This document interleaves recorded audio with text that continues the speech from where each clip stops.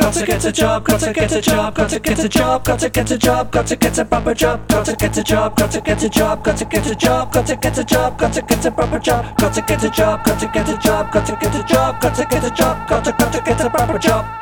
I've got one! Hey, how are you? Thanks for coming. I'm Ollie Double. I'm a lecturer at the University of Kent, and this is the Proper Job Gradcast, in which we explore how a degree in drama could lead to all kinds of interesting careers in the arts. This will be interesting to you if you're thinking of studying drama at Kent, or you're currently studying drama at Kent and thinking about what you might do afterwards, or, you're just interested in things.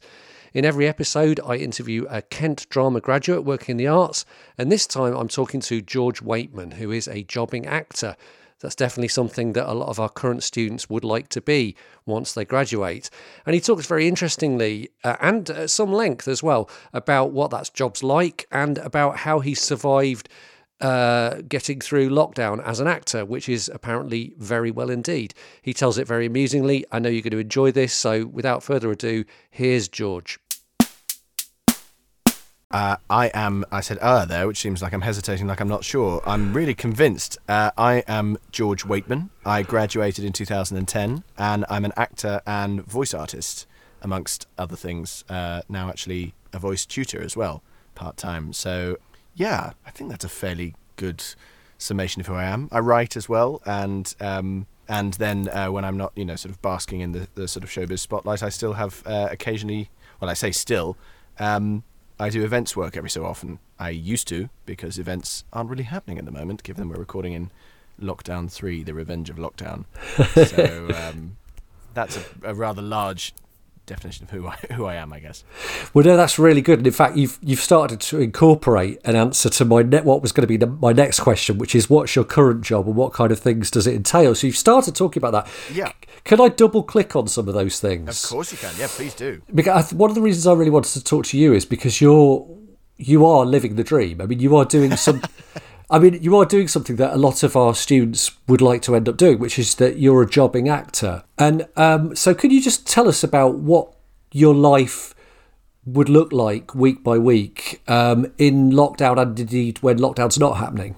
Okay, yeah, of course. So the really unhelpful first answer is every week is different in that regard. But that's kind of why I love it.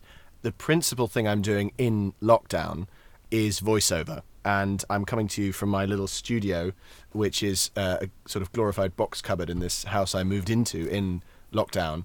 And I've just, bit by bit converted it. At the very beginning of lockdown, I thought, okay, maybe now's the time to invest in some equipment.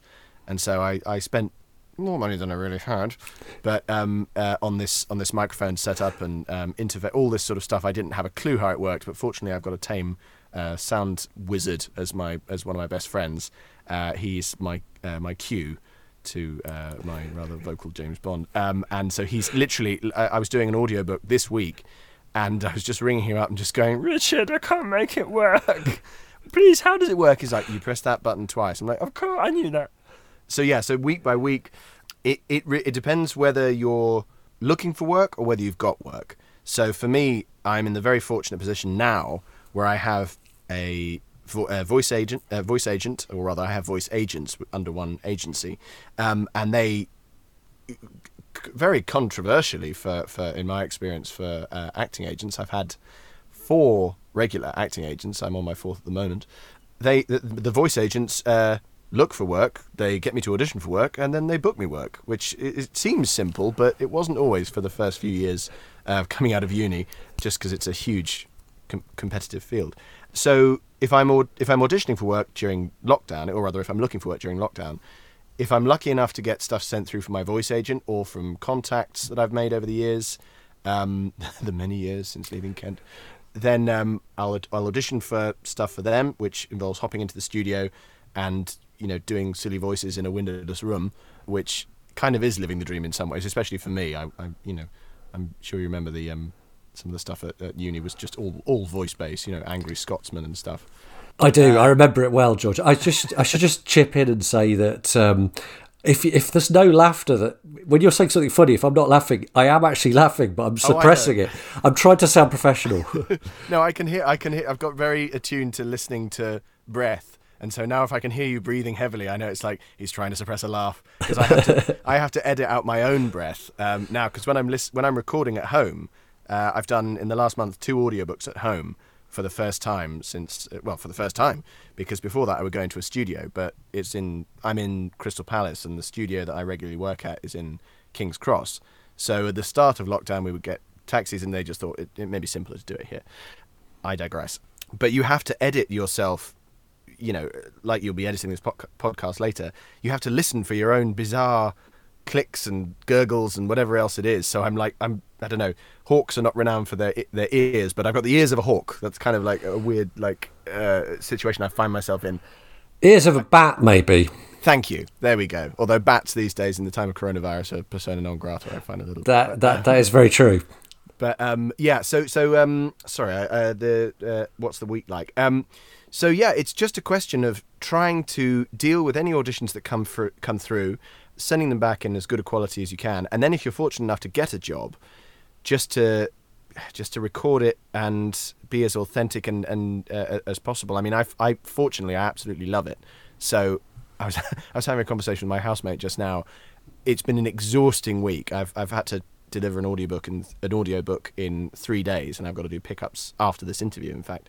And I was talking to him about a procedural thing, and he was like, no, you want to do it the long way but the hard way, because it'll be a better product at the end of it. I'm like, I know. So there's this whole psychological war game with yourself about how to just you have to be the the project manager, the editor, the disciplinarian, the motivator. It's a very strange life, especially when you don't see anyone for days at a time when you're recording it. And in terms of the work you've done overall as an actor, I mean, you've done films, you've done stuff for video games, I think. Yes. Have you done stage work? I have, yeah. I did so much stage work at the start, and I think I nearly fell out of love with it because it's very poorly paid, especially at the start of a jobbing actor's career, unless you're very fortunate. And even then, I mean, at the National, it's £500 a week, and that's the Plymouth National. I mean, even oh God, I've forgotten her name. She was, Auntie What's It in Peaky Blinders. That's not a very helpful description, but I heard that she was on Damian Lewis's partner. What the hell's her name? Oh yeah, I know exactly who you mean. I can't remember her name either. She's Aunt Paul, in Peaky Blinders. Yeah, that's yeah. But I heard that she she played Medea. Anyway, sorry, I'm just talking absolute shite. I do apologise. But yeah, stage work. I did my last play 4 years ago, and it shocks me to think that was how long it was. But I just kind of felt it wasn't rewarding me for my time. Yeah. And I mean, that's not a question of being mercenary about it, but it's a question of just looking at this overall as a business, and just knowing that you might love something, but if it doesn't love you back, then it's kind of, you're on a bit of a hide into nothing, because eventually it starts to grind you down and you feel like you're sort of being taken advantage of. Like I used to love doing it for the first few years. I would do tours, we'd do like runs of theatre, and you wouldn't get paid. They'd say profit share, which is the great big euphemism for if you're bloody lucky, mate. And so then suddenly well, just to explain for those people who don't know, a lot of acting jobs for that you can get into perhaps more easily would be share of profit, but the problem with that is it assumes that the profit will be made, which it may not be. Yes. So you could end up with not a huge amount of money at the end of the tour or whatever it is. And I think sometimes it's great to do those things, because I've had some incredible experiences doing that, and I thoroughly enjoyed it. But I think I was doing it for about 5 years, and you barely make minimum wage sometimes, and I was thinking, okay, well, I need to at least supplement that with something. And then I'd always wanted to do film, and I've done a few feature films now and lots of short films, and I just found myself really enjoying the fact that you had something at the end of it that you could go, oh gosh, I didn't realise that was how that was made, or what we did there. And I think that the passing nature of theatre was something that I really liked to start with, and I found myself less charmed with as I've gone on. And also voiceover's quite it rewards you for your time, and everything's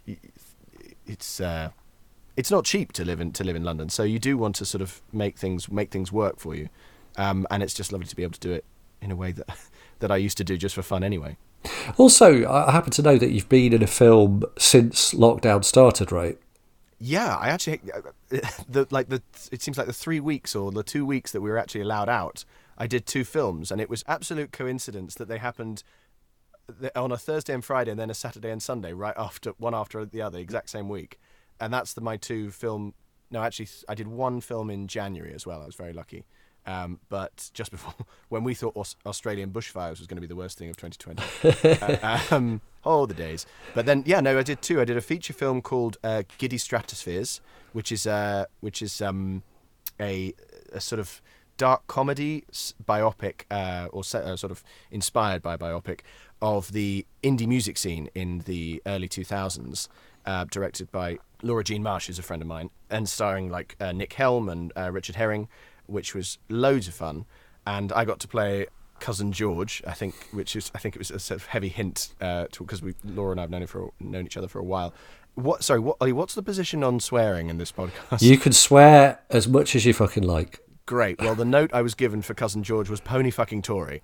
So, so that's why I just wanted to caveat it. I didn't know if it was like, is this an academic podcast or can I say pony fucking Tory? So there's a lot of sort of like, in-breath kind of Hugh Laurie and Blackadder sort of thing. And then the other one, I think it was called, The Everlasting Club. That was it. And it was, I was playing an immortal vampire ghost, I think. And so it was a nice change. It was like in a week that was I mean, I was just like, give me that every week and I would be happy.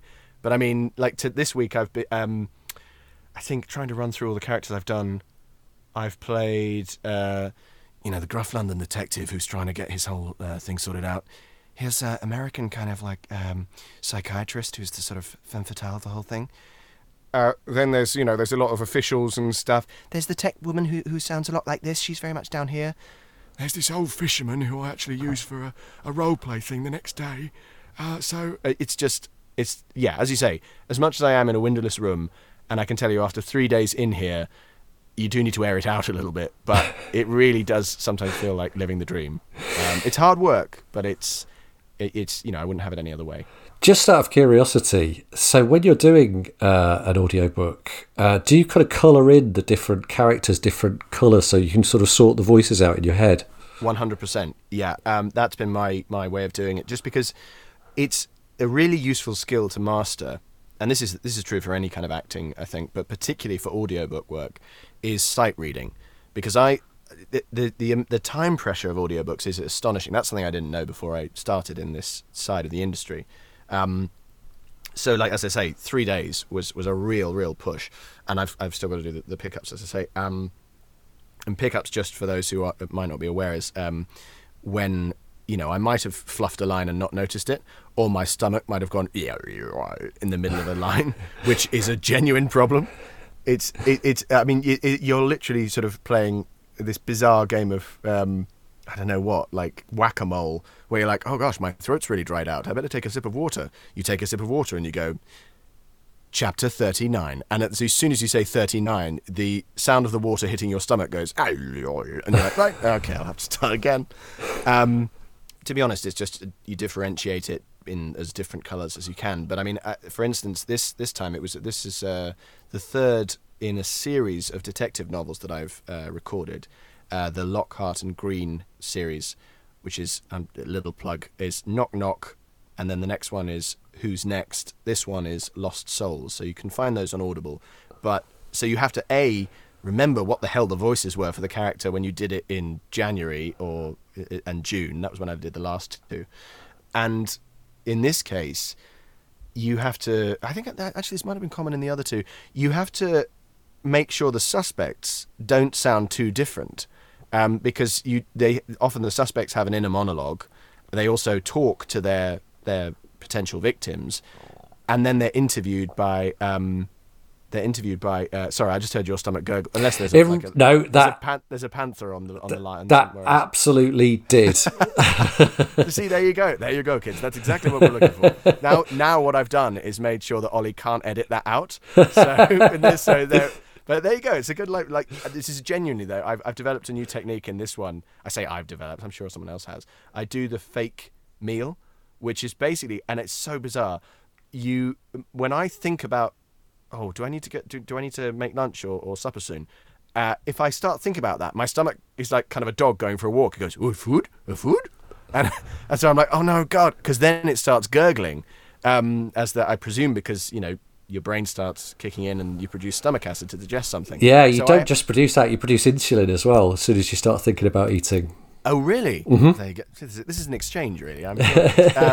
But so what I do is I just get a tiny snack, and then my stomach. It takes about an hour and a half for it to realise, hang on, that wasn't enough. Because then it just placates it. So there's a tip if you're trying to record when you're really hungry. Just have a little something if you don't want to stop and you just want to power through. But colour coding it, having to make all the suspects sound the same, basically means that if you listen to these audiobooks, the only characters that don't really have like a, voice up here or you're down there, all the potential murderers sound like me because I have to keep them more or less similar. So I'm just like eventually, if these books start to become successful, I'm basically talking myself out of any nice roles because everyone will be like, "Oh, that voice makes me unsettled." I think that's some sort of murderer, isn't it? Occupational hazard. Yeah, that's really good. So the next question is, how did you get from graduating to where you are now? Wanting to. And putting in loads of bloody hard work and failing loads and loads of times, and just following whatever lead I thought might go somewhere, and then once you got to the end of that logical, that idea, seeing if it worked. If it didn't, take what you've learned from that experience and then put it into the next one. What I mean by that is, I knew something about the process of being an actor. That an actor probably needs an agent and needs to be doing stuff. And that's the best thing I can say is just do stuff. Do stuff outside of the curriculum as well as in it. Don't be limited to the course that you're doing. When I was there, I was in the Drama Society. Is T24 still going on? It most certainly is. Yes! 10 years ago. My God, 10 years ago. So I did tons of plays as well as stand-up in Monkeyshine before I was on the course, actually doing it as part of the degree. Just do loads of stuff. Doesn't matter if it's exactly what you want to do or not. It's just all the experiences you gather from that. You've no idea what leads you do. Case in point, I mentioned Laura Jean Marsh, who directed and wrote Giddy Stratospheres. I met her doing a film exercise at Ealing Studios at the Met Film School. We'd never met before. We did a scene from Indiana Jones for some students, got chatting, connected on social media, and then 2 years later, something like that, she got me into this film she was in, this war film called The Point of No Return, Eastern Front Point of No Return, and we did that last summer. And then she wrote this film, which was about her life as a musician in the Screaming Ballerinas. And then I was in that. And that wasn't because I had an agent. It was just because she knew me as a colleague. She knew that I worked hard and that I liked the job and that hopefully I was all right, pretty good. And so we have that working relationship. And so people think there is one thing they have to do, like get into drama school or get an agent or, be on TV. You can do all or any of those things and still fail. The thing I would say is just get out there, get your feet wet, get into the mud, get stuck in and work really hard. I think that this is a lot of platitudes, I suppose, but I just talk to people. I'd find out if someone had an agent, I'd say, do you mind if I write to them and mention you? And I said, sure. Follow that logical step. You write to them, they either get back to you or they don't. And then that was how I got my first agent. I did loads of extras work, and then I met loads of people doing that. Then I stopped doing that because I was like, I don't want to be known as an extra. But it's one, you make one step after another sort of progression. And that was kind of how it worked it's probably how it's still working, to be honest. It's just more stuff. So actually, if I was to pick up on what you've just said, I think there are two really important things now, three possibly. One is work hard, do a lot. Another is to not be disheartened if things don't go your way. Oh, absolutely. And the third thing is networking and building up your sort of circle of people that you can sort of contact and learn from, I suppose. Absolutely. But at that moment what I'm curious about is you didn't go to drama school after you graduated. No, I didn't. I was so eager to get out there. I was really, really keen. I think I didn't have like a lot of parental advice for various reasons. When I was sort of coming out of that, I had a lot of support, but like not sort of as a strategic plan and a view of the career. So I was kind of impatient by then. I was like, right, I want to do things. I want to actually work. I think you have to trust. You have to hone your instinct. Is another thing actually that's really important. And it sounds quite, that's quite sort of like vague, but you will learn to trust it because you get a sixth sense to learn how to speak, a sixth sense for what might work and what might not. Picking up on something as well, people often find the term networking. People say networking is what's really important. I always find networking as a term feels a little bit mercenary, like, oh, hello, what can you do for me? Nothing, okay, bye. Whereas I think talking to people, and it is networking, but in terms of just don't expect something from conversations. Just be yourself. I mean, I'm not talking like, hey, what I feel like doing tonight at this, screening is getting blind drunk. That might be yourself, but, trust your instinct and whether that's a good idea. But what I found is it's not the people you go to these events to network with that actually help you in the end. If you go to something about a casting director or a Q&A with an agent, it's actually the people you're sitting there with who refer you. I mean, I've got work that's now, paid loads and loads and loads of stuff over the years from someone I've just done one random audition with and just gone, and it's easier than ever now to connect on Instagram or on any social media and just keep in touch. And people want to help each other. Everyone knows that it's hard and that, we're all down in the trenches, as it were. And I think that the perception is that when you say networking, it's like everyone's trying to tread on each other's head to climb higher. But when you just get to know people, and I suppose it's networking with a small n, I suppose, you just build a support network, not so much just a mercenary get me stuff kind of thing. Yeah, I think the thing is that people do. I mean, it's something I felt embarrassed about for years was kind of keeping in touch with people, thinking that they might think that I was sort of doing it for some sort of personal advantage or something. Yeah. But it's actually much more of an organic thing to do with really. I mean, everybody has a network, right? I mean, no matter what profession you're in, you know people, friends and family, and that's your network. So I'm still curious about this moment where you graduate. So how did you get your first acting job after you graduated? The hell was my first acting job? Gosh, now I remember. I remember what my first acting job was. I think it was my first feature film at least. So I think, did I have acting jobs? It depends. Like I did a lot of work. Whether it was a job in the sense of did I get paid, I can't quite remember. There is also something. I say all this stuff like get out there, get your feet wet. There is an element of caution. Be careful because there's a lot out there. Pay attention to what you're getting involved in. Look at the way a job advert or a volunteer opportunity is written, because it's amazing how that is a really good way of going, I think this person says, you come with me, it'd be very nice. You come to a state in middle of nowhere and then we do the film thing. And it's like, and then they were never seen again. So the reason I mention this is because the way I think I got this first job, I think I took a picture of my first £100 I'd earned as an actor in my first year. It was on this god-awful website called Star Now, which is just a raft of shit a lot of the time, if you'll pardon my French. There is so much rubbish on there that you can spend a huge amount of time and waste a huge amount of time.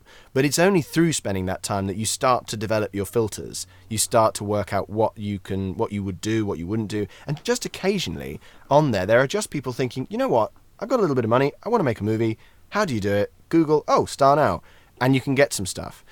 On this particular occasion, I was I applied to play, I think the character, I don't think he had a name.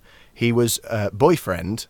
And he was the boyfriend of the main character's best friend, if you're with me. And this was in what the hell was it called? Not a Bollywood film, but a Dollywood film, which I think is the Sri Lankan version of Bollywood. They were filming in London, in Canary Wharf. And I had 4 lines. 2 of them were the same. The first one was where the main character and her best friend were sitting down, and I would come over to my girlfriend and say, "You're right, babe," because that's my normal voice, really. This is all just very articulate subterfuge. But I'd say, "You're right, babe. Do you want something to eat?" And she'd say something. I don't remember her lines, just read my own because that was the kind of egotist I was. And then I'd go away for a bit. They'd have a chat. I'd come back and go, "You all right, babe?" And I'd done that really well because I did it the first time, so I'd practice. And then I'd say, "Do you want something to drink?" And that was it. That was my first acting job. And I don't think I've never seen it. I never saw what happened. It was an incredibly badly run film set. But I was so excited because I had a cheque for £100, a cheque that cleared, I would like to add. And from there, it was just, okay, while that wasn't a career-defining moment, it was a film. People had put some effort, some love into it. I had lines. They weren't Shakespeare, but they were, and it kind of grew from there. And it's just and I mean, in the meantime, you can work, you have to sort of earn a living. But I did extras work, I should say, or other supporting artists.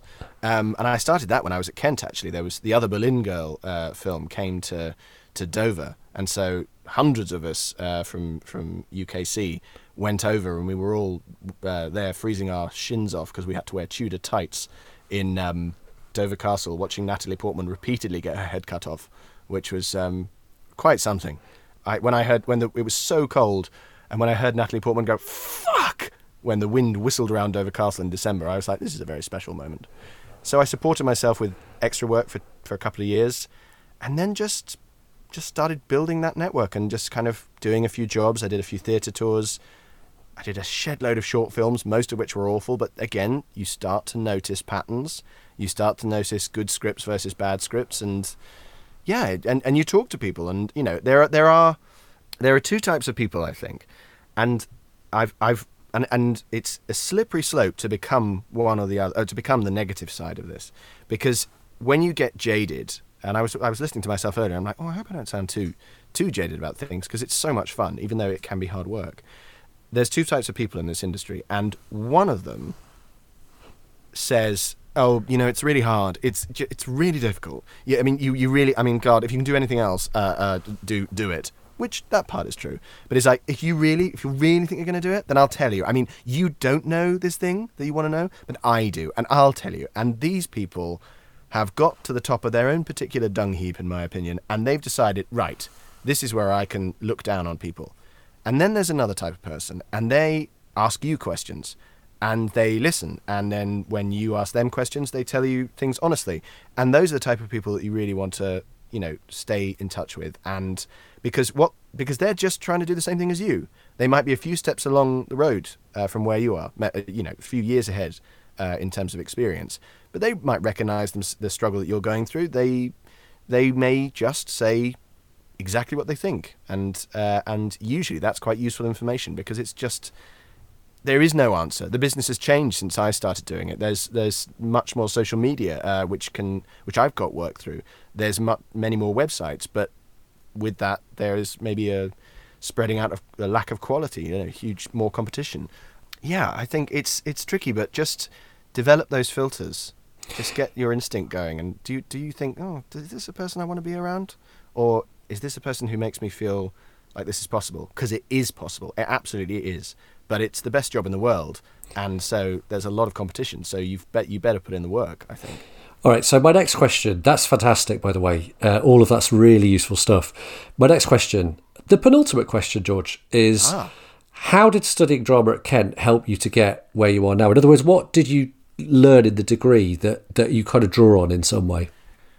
I mean, without blowing smoke up your arse, Ollie, so much. I mean, like, it really... It wasn't the only thing by any stretch of the imagination, because you just have to live a bit and as I say, fall down, make some mistakes. And at university, it's a great place to do that, because it's time to develop who you are as an adult, as a professional, as a creative. I think in terms of Kent, there's such a raft of possibilities. I mean, I did all sorts of things. I did stand up with you, obviously, which I hadn't really. I'd always loved stand-up. I'd always been obsessed with Billy Connolly and Richard Pryor and Dylan Moran and all sorts. But I'd always just sort of laughed and then recited the stories and stuff. I hadn't really thought about doing it. And then there came an option to do it, and I thought, stand-up is the only thing that really still scares me. And so I went for it. I mean, I remember having this conversation with you. I went for it, and honestly, there is it was fantastic. Doing stand-up, even if you don't want to, and I promise Ollie hasn't paid me to say all this, doing stand-up is one of the best pieces of training you can get as an actor, or to be honest, a creative of any kind, because after you have had to talk down a drunken professor who's just been fired from the university and is heckling you at the Gulbenkian as you're trying to introduce your fellow stand-up students, nothing will faze you after that. Nothing will faze you when you have to think on your feet.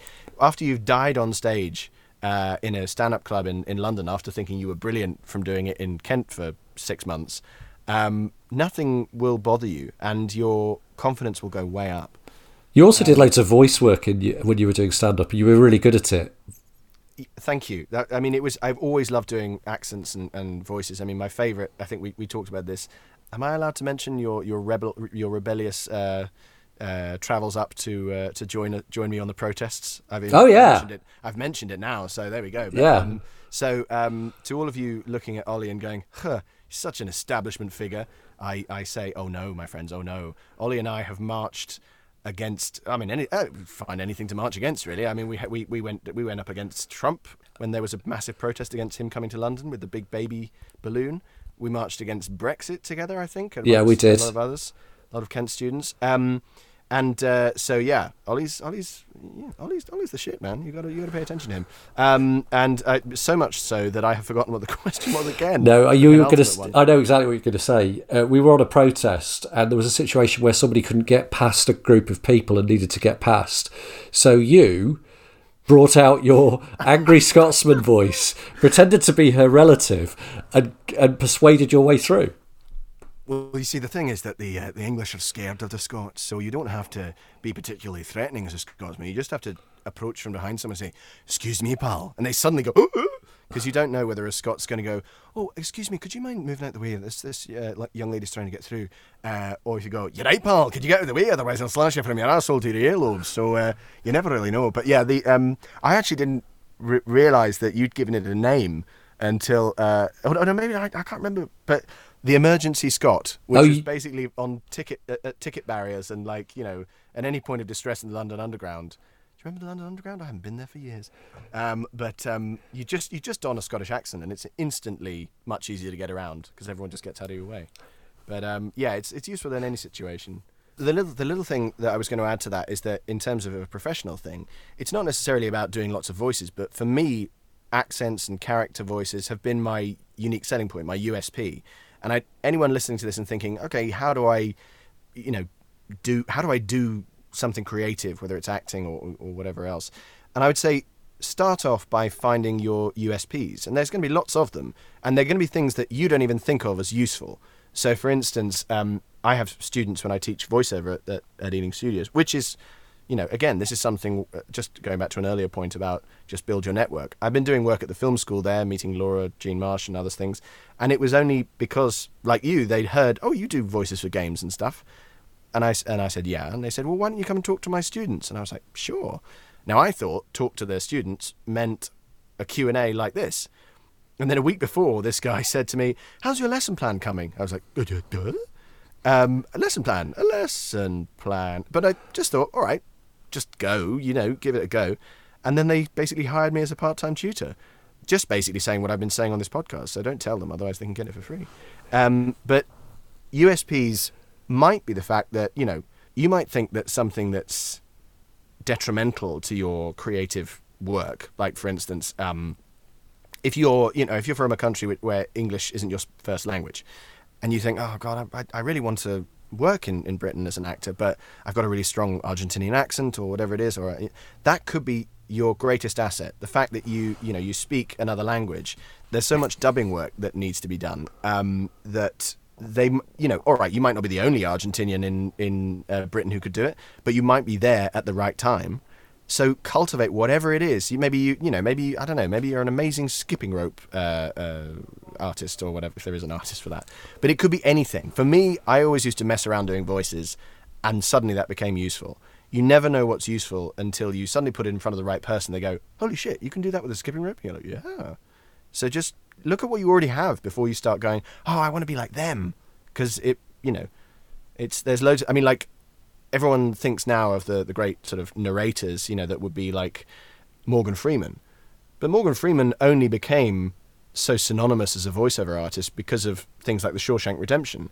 And now we go, oh, well, that's the atypical narrator voice. It's like, no, of course it wasn't. He was African American. He had his accent. Before that, it was totally different. But he now is, everyone's doing impressions of him. Morgan Freeman. They're still there on the car insurance or whatever it is. But I have one more question. Yes. And this is the question that sort of leads us back to the title of the podcast. The question is, what would you say to people who say that a drama degree won't lead to a proper job? I would say, look at the pandemic. I would say all those people who had proper jobs, it's a job. These are jobs. I think the snobbery about proper jobs is it's so last century, guys. It really is. Because you need to be adaptable as an actor and a performer. But now, not even since the pandemic, since the financial crisis, since I came out blinking in 2010 after the whole financial world went to shit a year or two earlier, you need to develop your skills of adaptability. And there is nowhere better to do that than on a drama course. Because, like I said, some of the things I did earlier, I did stand-up, but I also did American drama, studying Eugene O'Neill and Arthur Miller and stuff. Or I did Ben Jonson, one of Shakespeare and Marlowe's contemporaries. And so you build this huge patchwork of stuff that you know about that you can bring up at any time. It also, use your brain, like speaking skills. I can't remember what the statistic is, but huge amounts of people are terrified. Their number one fear is public speaking. And it's so vitally important, not just for your work life, but for your personal life. And yet, they're terrified of it. Even people who run entire companies, they're like, oh, I can't do it. Drama degree. It's simple. And also, I think I'd probably just not have an original thought and just quote Jim Carrey, where his dad was an incredibly funny guy, could have easily done what he'd done as a comedian, but he was nervous of doing it. He decided it was more important to support his family through a stable job, so he became an accountant. And just imagine, wanting to be a comedian and becoming an accountant. It's close in the alphabet, but that's about the only similarity. And then he was fired 20 years after going into it. And what Jim Carrey said was, you can fail at something you don't want to do, so why not take a chance with something that you do? And and as I say, I personally find this job the best in the world, and I'm prepared to put in the work to do it. I think you've got to be the SAS or the Royal Marines of whatever you choose to do in the creative industries, because there's a lot of other competition. But if you do put in that work, and that's a discipline that's taught at Kent, I think, that not like sort of regimented, but in the sense of bring something to the table or don't. Fine, you can coast through a degree, but you see the results if you really put your passion into it.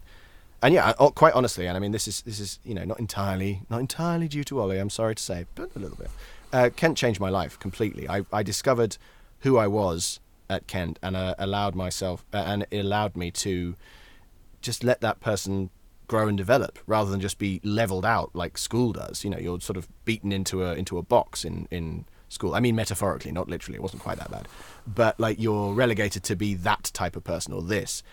You really get to explore in a drama degree and find what your niche is. And you might not do drama as you go forward. That's fine, but it's useful. I can't think really of a job where it isn't useful. Thanks so much to George for that. I thought he was brilliant, actually. A few things to pick up on there.